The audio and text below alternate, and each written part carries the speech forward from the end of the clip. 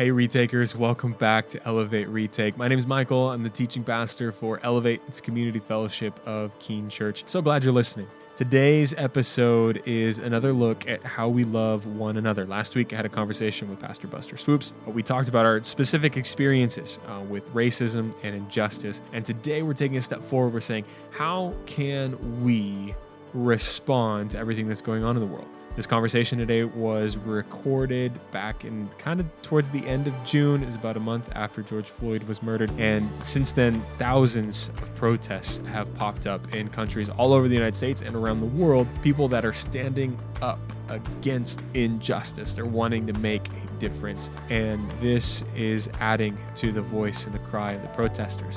Today, I talked with April Snyder, Russ Laughlin, and Buster Swoops about how we specifically love one another in this time. What does it look like for us as a people of God with the political divide, the racial divide that we had, how we stand up and love the people around us? It's a fantastic conversation. I'm so glad that we're able to bring this to you. And I encourage you to lean in. Some of it may be difficult. Some of it may be things that you may not have heard before, and it challenges who you are and everything that you thought. But with the Spirit of God, you today can come to a closer understanding of who God is and our response and our requirement, our direction from God to love those around us. So thank you again for listening. And without further ado, here's our conversation.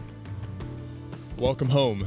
There's always room for one more. I'm so glad you're joining us this morning for our online worship gathering here at Elevate. And yeah, we're still doing things online. We've got our 8:30 service open for people to come in and our 11:45 service to go in, but Elevate's still remaining online to allow some cleaning to happen between those two services to make sure that you're able to safely come and join us. So if you would like to be a part of an in-person worship gathering, I invite you to come at 8:30. That's a mask required service, and then 11:45 is our mask optional service. And we'd love to have you join us in those two services together.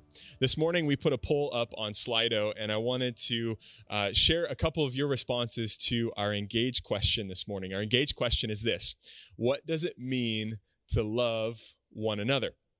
And several of you put in just one word. You said it means to love one another means to help, to have empathy, to honor, to cherish, to respect. It means sharing. It means caring. It means giving. It means kindness, and it means support. And then a couple of you wrote in some longer responses, and you said to treat people the same way you want to be treated as equals. And also another one of you said love is an action, so showing others that you are there for them, showing them the mercy of God, or that is how we love others, by doing something, not just saying it. And we're in the midst of a two-part conversation. Last week, I had the chance to sit down with Pastor Buster Swoops, and he shared his experience as a black man in America, and we got to talk about how we love one another in this series that we're calling One Another. What does it mean to extend love to anybody, no matter where they come from, what they look like, or who they are, and to be a part of God's family, bringing people together. And today we've got the second part of our conversation. And it's quite apropos because yesterday was Juneteenth, the celebration of the liberation of many slaves from the South. And it is a day of remembrance of where our country has come from to where we are today. But we're still not done yet. Jesus hasn't come back yet. We're still trying to figure out what it looks like for us to live in the kingdom of God, to love one another while we're still here on this earth.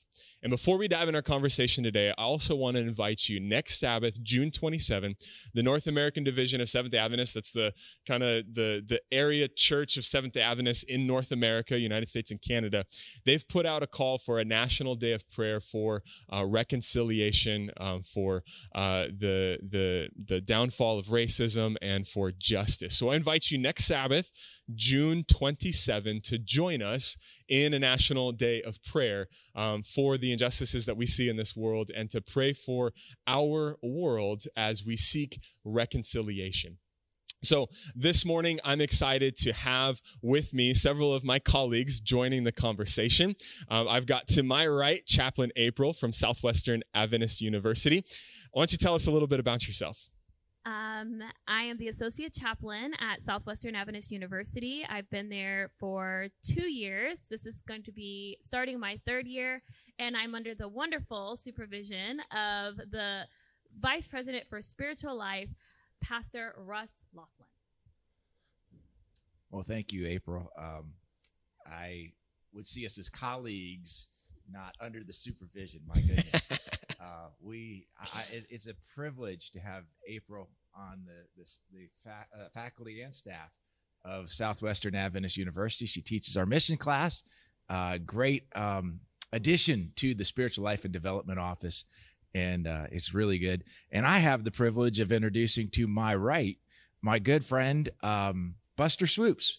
He is a professor at Southwestern Adventist University, teaching in the theology department, a personal friend, a colleague, and I just love visiting with you, Buster. I'm glad you're here with us this morning. Yeah, I'm glad to be here. We met Thursday, I believe it was. We did, yeah. And we had such a great time. We laughed together.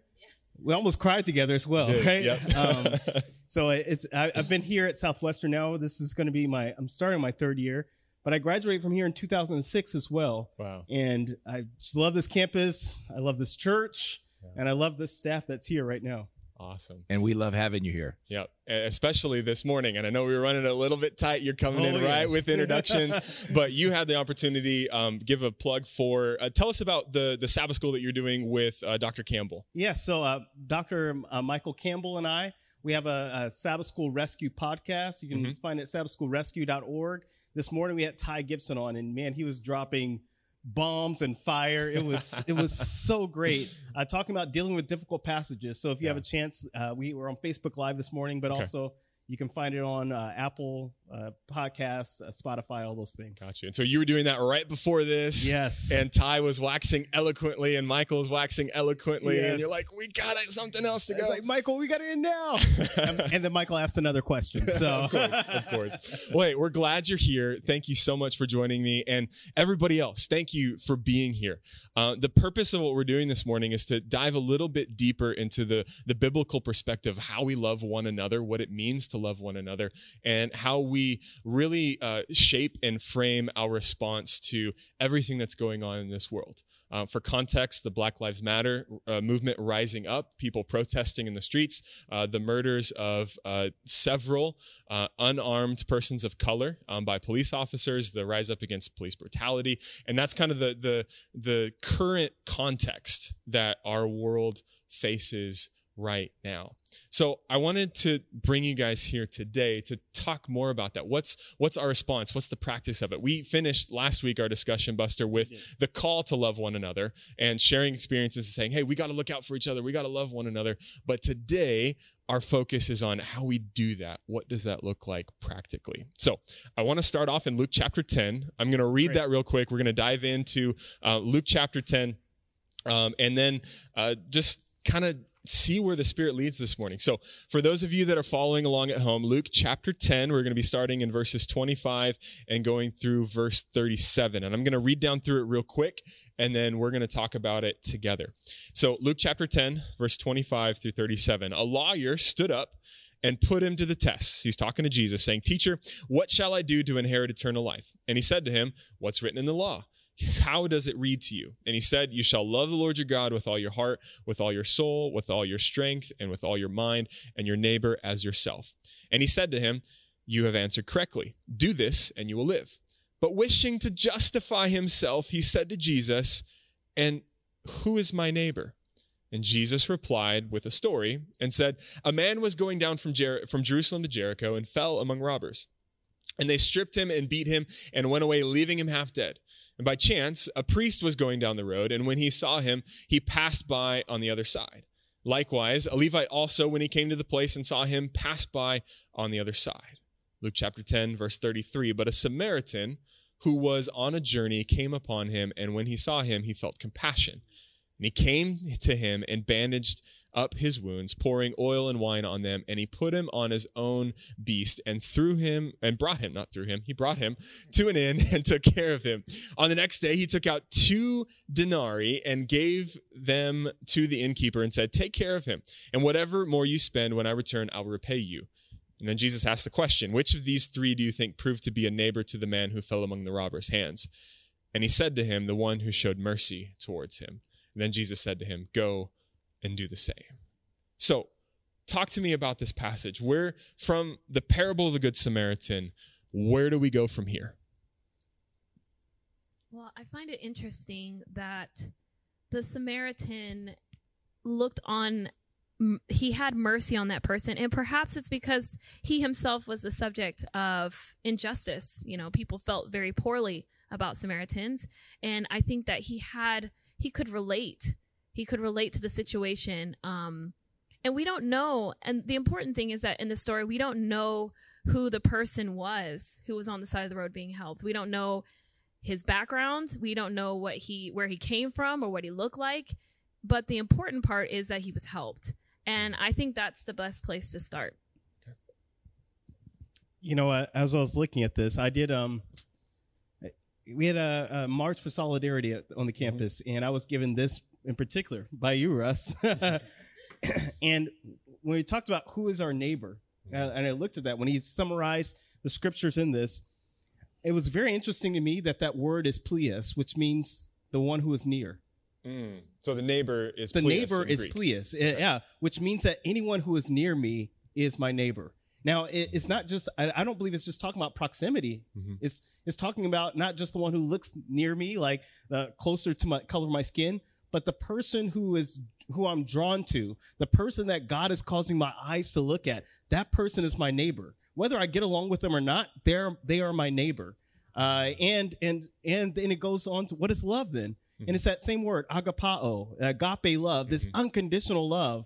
I'm supposed to love this person unconditionally. And Jesus gives even a better example here, or I guess you can say the lawyer did. He says the one who showed mercy on him, that is the type of love that we're called to give everyone that is near to us. That is the highest call of a Christian, which is to actually everyone who is in proximity, or everyone my eyes are upon, everyone who my heart is turned towards. I need to show them mercy, love, and kindness. Let's look back at the story for a second, though. I resonate really well with what you are saying, but let's go back to who comes to Jesus, an expert in the law. Ooh. Now, we sometimes call a lawyer, but what's the law that's referred here? This is the Old Testament law, the Pentateuch. Law, yeah. He is an expert. He has this memorized. Okay? First 5 chapters, probably the whole Old Testament he has memorized. This guy knows his Bible well. Ouch. Okay? And he comes to Jesus as an expert. Don't miss that. An expert comes to talk to Jesus. And he says, what must I do to get heaven? Ooh. And he's testing Jesus right there, right? Yes. He knows everything. He's going to see if Jesus knows the law. Right? Yeah. And so here's this guy that's on the inside testing Jesus, who is loving people on the outside. And he's saying to him, what must I do? Okay? And then the word that stuck out to me again was he justified himself. What does that mean? He excused himself.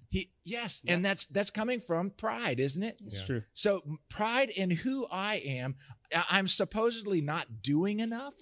Come on. I'm doing everything. And I think that's relevant to today. Yeah. It's true. Because I think pride is separating us as people. And then Jesus tells this wonderful story, and look at the man's answer. Does he say who was the neighbor? He can't even say the word Samaritan. Because wasn't he expecting Jesus to tell the story about somebody else? Certainly the Levite or another expert in the law would have been the one that helped, right? Right. Make your people look good, Jesus. Yeah. The good Exactly. Jew, Yeah, right? the It would have been the Jew. good Jew, maybe.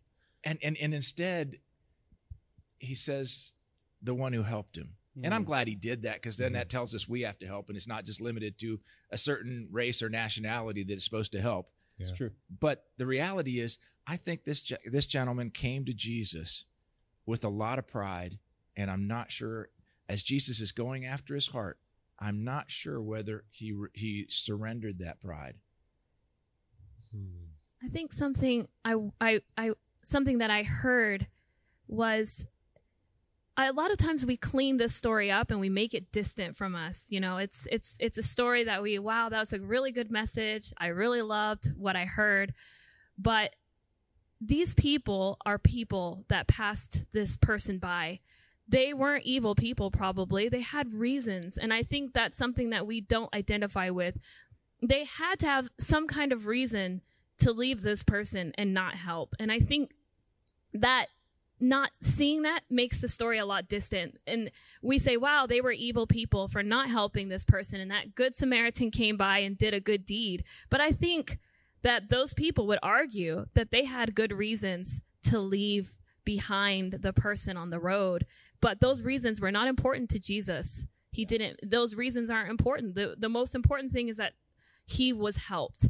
And I think when we realize is that the people passing him by were normal people and they came from all different walks of life, then we can really see that this is a picture of humanity. You know, Russ and April, as you guys are bringing those points up, I realized Jesus' last command to him, which is go and do likewise, right? Go and do likewise. Don't use the excuse board that you have.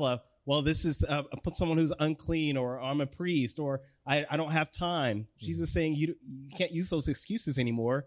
You now acknowledge the truth. You realize it's the one who showed mercy.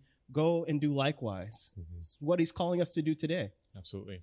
So the question I have as we're diving deeper into this story, and this came from somebody who submitted a question last week. And anybody that's watching at home, if you'd like to submit questions this morning, head on over to slido.com, put in the code 114, click on audience Q&A, and you can submit your questions and I'll be checking them. If I'm checking my phone, I'm not just doom scrolling. I'm I'm looking at your questions, but that's slido.com, code 114, and you'll be able to ask questions and I'll be able to see them.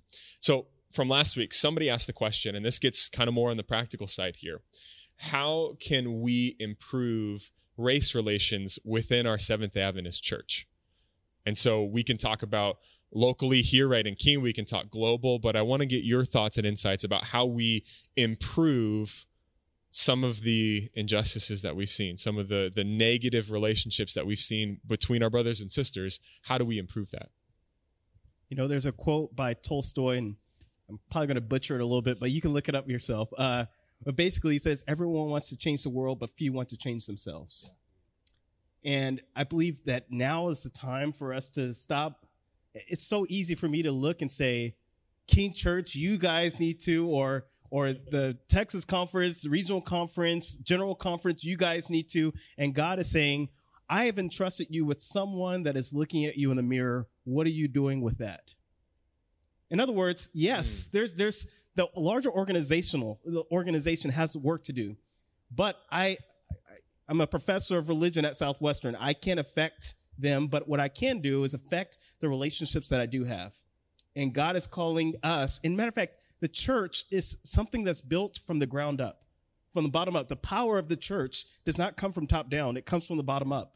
It comes from the people that are loving people that then cause the organization to be a loving organization.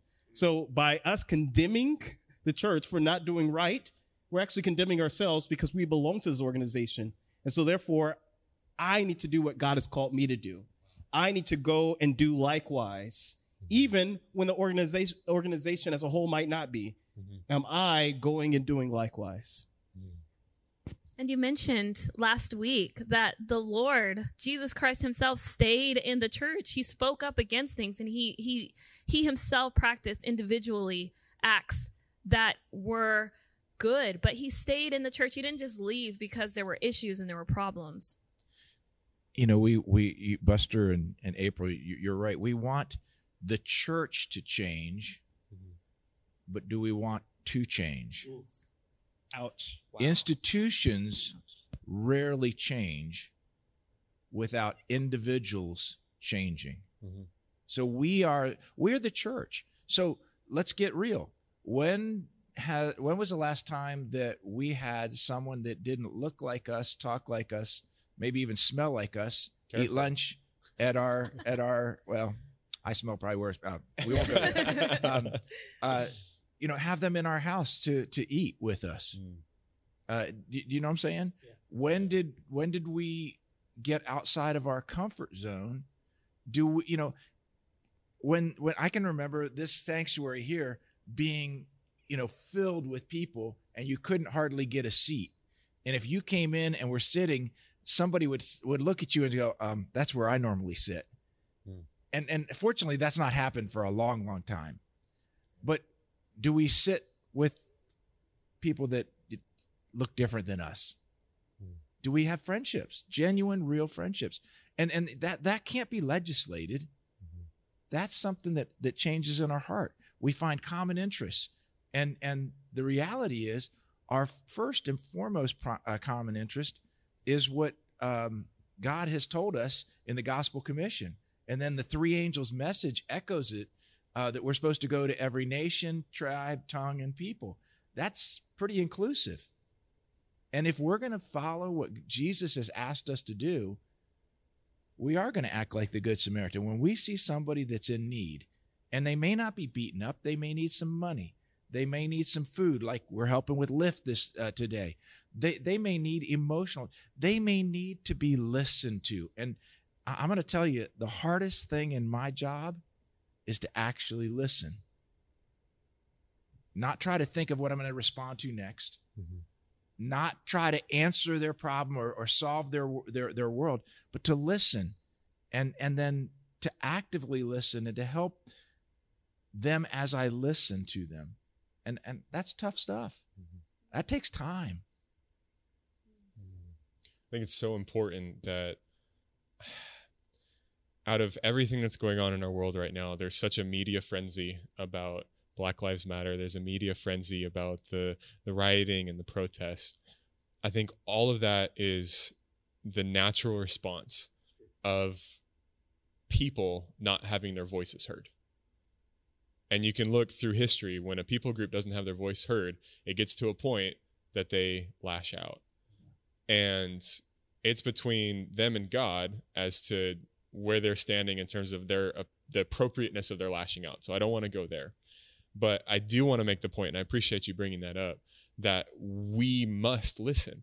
Yes. And if we had more conversations like this, where we just laid everything aside, and we can even, we're doing this in front of cameras today so you can be a part of this conversation and hear it. But if we each individually chose to sit down and be like, can we talk this out? Like, Buster, what's your experience been? Can I share mine? Can I share my heart? And we come not with the judgmental attitude and the superiority of like, well, my experience has been this way and it's better, and that's going to be normative of yours. My experience is just as valid as yours. My experience is just as valid as yours, and yours is just as valid as mine. And I think, as we were talking on Thursday, Russ, you brought this up, that the core of racism actually stems back to before the world was created, right? And you mentioned it, you alluded to it a little bit earlier with the idea of pride, but there was someone in the universe that decided that his position, it needed to be higher, right? Well, he said, I will exalt my throne above Christ, above God. And the core of prejudice is me first, or my people first, or my kind, or my language, or whatever. It's me first. And then prejudice goes into racism, and there's no room in the gospel for it anywhere. And I like what Paul has to say in Philippians chapter 2. He says, it's chapter 2, verse 5, your attitude should be the same as that of Christ Jesus. And then he goes, in case you don't know what that is, verse 6, who being the very nature God did not consider equality with God something to be held onto, but made himself of nothing, the very nature of servant, being made in human likeness, being found in the appearance of man, humbled himself and became obedient even to the point of death. And if my attitude is like that, the attitude of Jesus Christ, where I see everyone as in the image of God, I think that changes my relationships. It changes my heart. But Pastor Russ, doesn't that take an enormous amount of humility? I mean, when we feel hurt or when we feel like it's our right, how can we as Christians submit ourselves and say, I'm going to listen to how you feel. I'm going to accept how you feel. I think that takes an enormous amount of humility that Christ bore first. You know, April, I'd love to answer that. When we know who we are and our identity in Christ, when we look in the mirror and we see our image in Christ and we're okay with that, and that my self-worth, my love for brothers and sisters doesn't come from me putting them down or putting them up, but it comes from who I see myself as in Christ, man, there's something that happens where my superiority complex is traded for an equality complex, where I strive to make sure that everyone I see is equal with me, and I strive to make sure that everyone is seen as equal. Can you unpack that a little bit further? And I want you to say it again because I don't want to butcher it. But you said our inferiority complex or superiority, depending on which position you're in, is replaced by an equality complex. Yeah, I like that. Yeah. But isn't that what we started off with, a story of a good Samaritan? And isn't that exactly what Jesus was asking the lawyer, the expert of the law, to do? It's true. Mm-hmm. And I love how Jesus responds to the lawyer. He doesn't tell him, this is what you need to do. He doesn't just rant and rave on philosophy and everything. He just tells him a story. Yeah. And it leads the lawyer to his own conclusions. And the way that the lawyer responds, I see him kind of slinking back and like, oh, it's the one who showed mercy and compassion. Can you see the equation in his mind? Like, how can I win? How can I beat Jesus? I can't. I've been defeated. Yeah. It's like mic drop. It's true. And you know what? This is the thing. This lawyer also had an equality complex, but he made himself equal with God. He knew so much of the scripture that he's like, there's no way I can be wrong because I have the scripture memorized backwards and forward. I know the law. I live it out. Mm-hmm. If anyone came and the Bible police came and they looked at my life that say he gets an A+, but in Jesus' eyes you failed because you made yourself equal with God, but you're not equal with God. You're equal with man, and you failed to realize that. Can you imagine the early Christians that felt that way when Paul from Saul came and was like, I'm one of you guys now. I'm trying to make amends. Can you imagine how they felt after all the persecution that had happened to their family members, to their friends? And here he is changed, and he's in need of love and acceptance and grace. You know what? It's perfect that you brought that up, because were it not for a gentleman by the name of Barnabas, he would not have had the chance. Someone who took the chance and said, you know what? His voice can't be heard right now. I'm going to stand alongside of my brother as my name, who's been changed from Joseph to now Barnabas, son of encouragement. And I'm going to encourage you guys to now listen to him. I stand by his side. And that's what we're called to do, which is stand by each other's side and say, listen to their story. And another guy named Ananias. Who we really don't. Could you imagine being the one where God says, I got this guy that I want you to go pray over. Okay, Jesus, I'm there. Yeah. You know, I can pray over people. Oh, by the way, his name used to be Saul. It's going to be Paul. Not the dude that is, persecuting. Yeah, that's the guy. I want you. And he walks in there, and what is his first word out of his mouth? Brother. I mean, that guy blows me away. Because that's another type of prejudice, somebody that is persecuting you that might even look like you. Yeah. But these are all examples of individual acts that make up greater acts later on. And I think the question is directed towards an organizational move when it should be an individualistic move. When a group of people feel under pressure, it is for the individual to make amends. It can't just be us as a group. And I think it has to start individually. I once heard someone tell me this, that sometimes police officers fear people that look like me. And I have seen fear in the eyes of a police officer who was talking with me. And I can respond in a way. There's a temptation for me to be like, that's not right. There's nothing to be afraid of. And I could get frustrated and feel some sort of way. But recently, and especially in conversation with you all, I felt that it was a privilege of mine to act individually, to do something, to reach out, because it just needs one person to say, look, I'm your friend. I am someone that you can trust. And I hope that you can look at people differently. And sometimes we see like homeless people. We have a bad experience with a homeless person. They go out and they buy something that's probably not for their benefit. But do we treat all homeless people that way just because of one experience with a homeless person? That's not the way Jesus has brought us to. And that's not an institutional decision. That is an individualistic decision. And I like what you brought up earlier, Buster, when you said the question of love is about proximity. Who am I close to? And I can decry the system. And I think rightfully we should be speaking truth to power and standing up. But in the same vein, that falls on deaf ears if we're not acting within our own circles. And the closer I step towards someone, the more time I spend with someone, I realize who they are and how they're created in the image of God. And I think about the example you gave, April, about, okay, the homeless person who I found out went and spent the money I gave them on booze or drugs or whatever. Did you take the time to get to know them? Yes. Did you take the time to lean in? And the next person you come across, are you assuming all of the baggage that you've had with one person? Are you assuming that and placing that on another person's life? That just seems unfair. Michael, if I will, as a parent, I said I will never tell my kids, do as I say, not as I do, right? But right now, I feel like the church, oftentimes from the bottom up, we're telling the church, do as we say or as we see wrong, but not as we're doing. In other words, if you're going to call the organization out for doing something, you better make sure that you're doing it or you're doing the correct thing. Right. Because that's where change really does start. Mm-hmm. And I think what we're discussing right now speaks to the question that somebody submitted last week. They said, why has it taken so long for institutions to speak up about this, to speak up about racism and about injustice? And I think what we're alluding to is, why has it taken so long? Why are we are a part of those.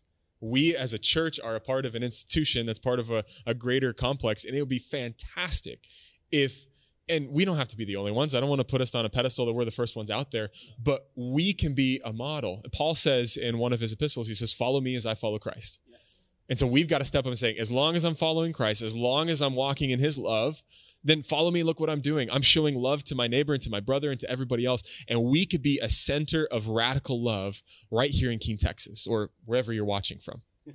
And Pastor, as you were saying that, it just struck me. If we have the right speech writers, we can say the right words. They can come out smooth as syrup, sweet, tasty, and mean nothing. I hope that as we're making statements, that our loudest statement is the statement we live. Yeah.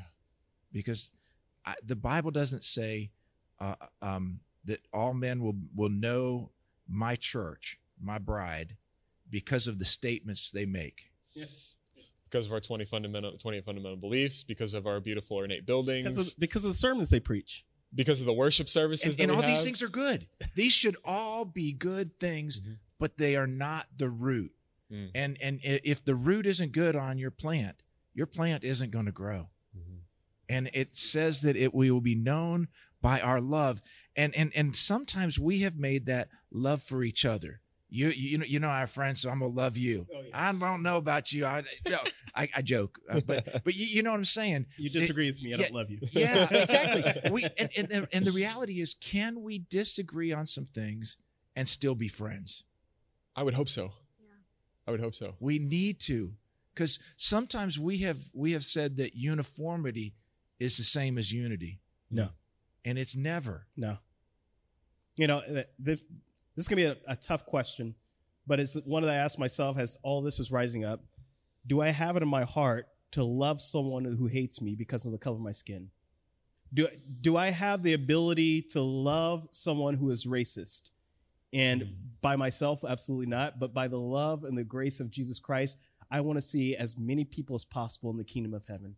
I want to be the reason or a catalyst for them to get over their racism in order for them to be in the kingdom of heaven, which means that God has placed in my heart love for racists, love for neo-Nazis, love for white supremacists. And I know some of my brothers and sisters are like, how dare you, you're weak. But that's actually the greatest strength we can ever have, which is the love of Christ that reigns in our hearts. I think what you're raising is, can you love someone without agreeing or believing what they believe? Yeah.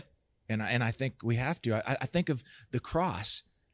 there was a prejudice at the cross. Those Roman guards could care less who they were nailing to the crosses. And yet at the very end of that afternoon, as Jesus says, "It is finished," the centurion, that hardened soldier who thought Jews were nothing, says, "This must have been the Messiah." Absolutely. It changed his life. So that kind of love can change a hardened heart. Yeah. Now, what they do with that love is up to them, right? Exactly. I remember in the Garden of Gethsemane when Malchus comes in and Peter chops off his ear. Jesus took out the time that his captors and picked up his ear and put it back on. Yeah. And I guarantee you, Malchus's life was never the same again. Well, and I imagine in my mind, Jesus has probably been tied up by then, and they're holding on to him, and Peter's like, "Whoopah!" And then Jesus simply slips out of the handcuffs. He picks up Malchus's ear, puts it back on, heals him, and then places himself back in the handcuffs. I think you're right. And then the power of God showing through, and I can imagine the people around him being like, "There's something going on here." Yeah, we really don't have any power.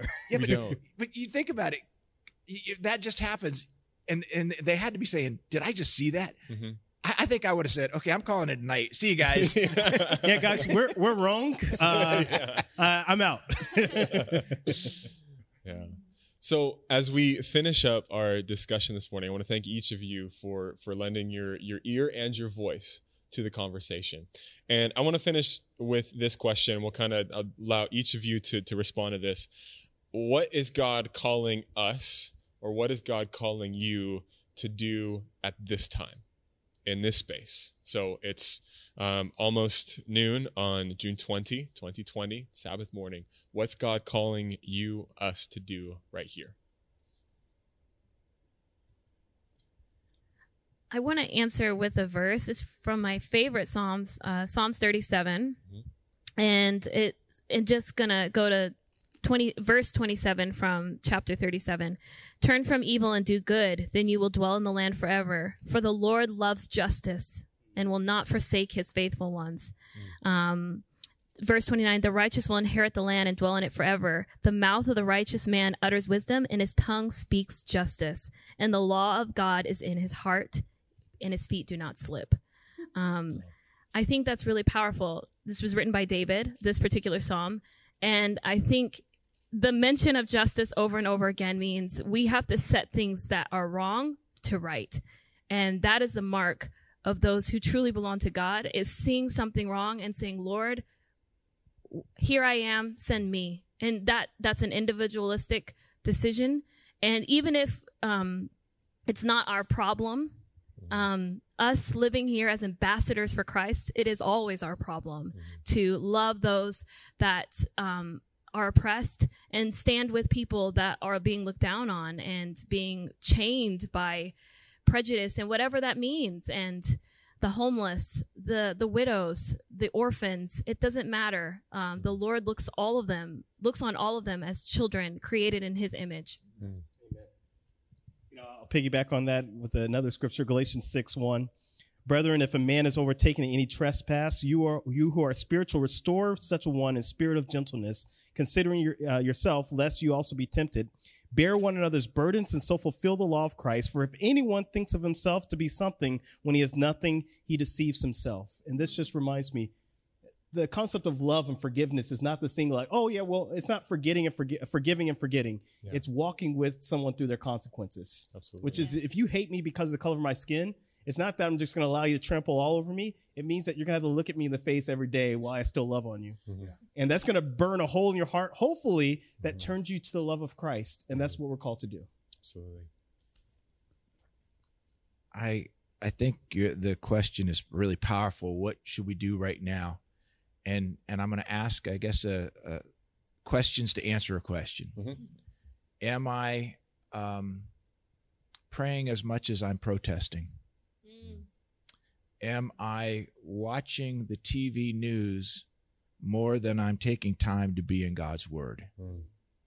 And I would like to challenge us to take maybe a week, maybe a month, maybe a year. I spent a year in my devotional time a couple years ago in Romans chapter 12. Every day I read it. It's practical godliness. And I don't have time to read it, but it starts off by saying, be living sacrifices. And as you look at that, Jesus was our living sacrifice. So be like Jesus. But the last verse says, this is what I think we have to do right now.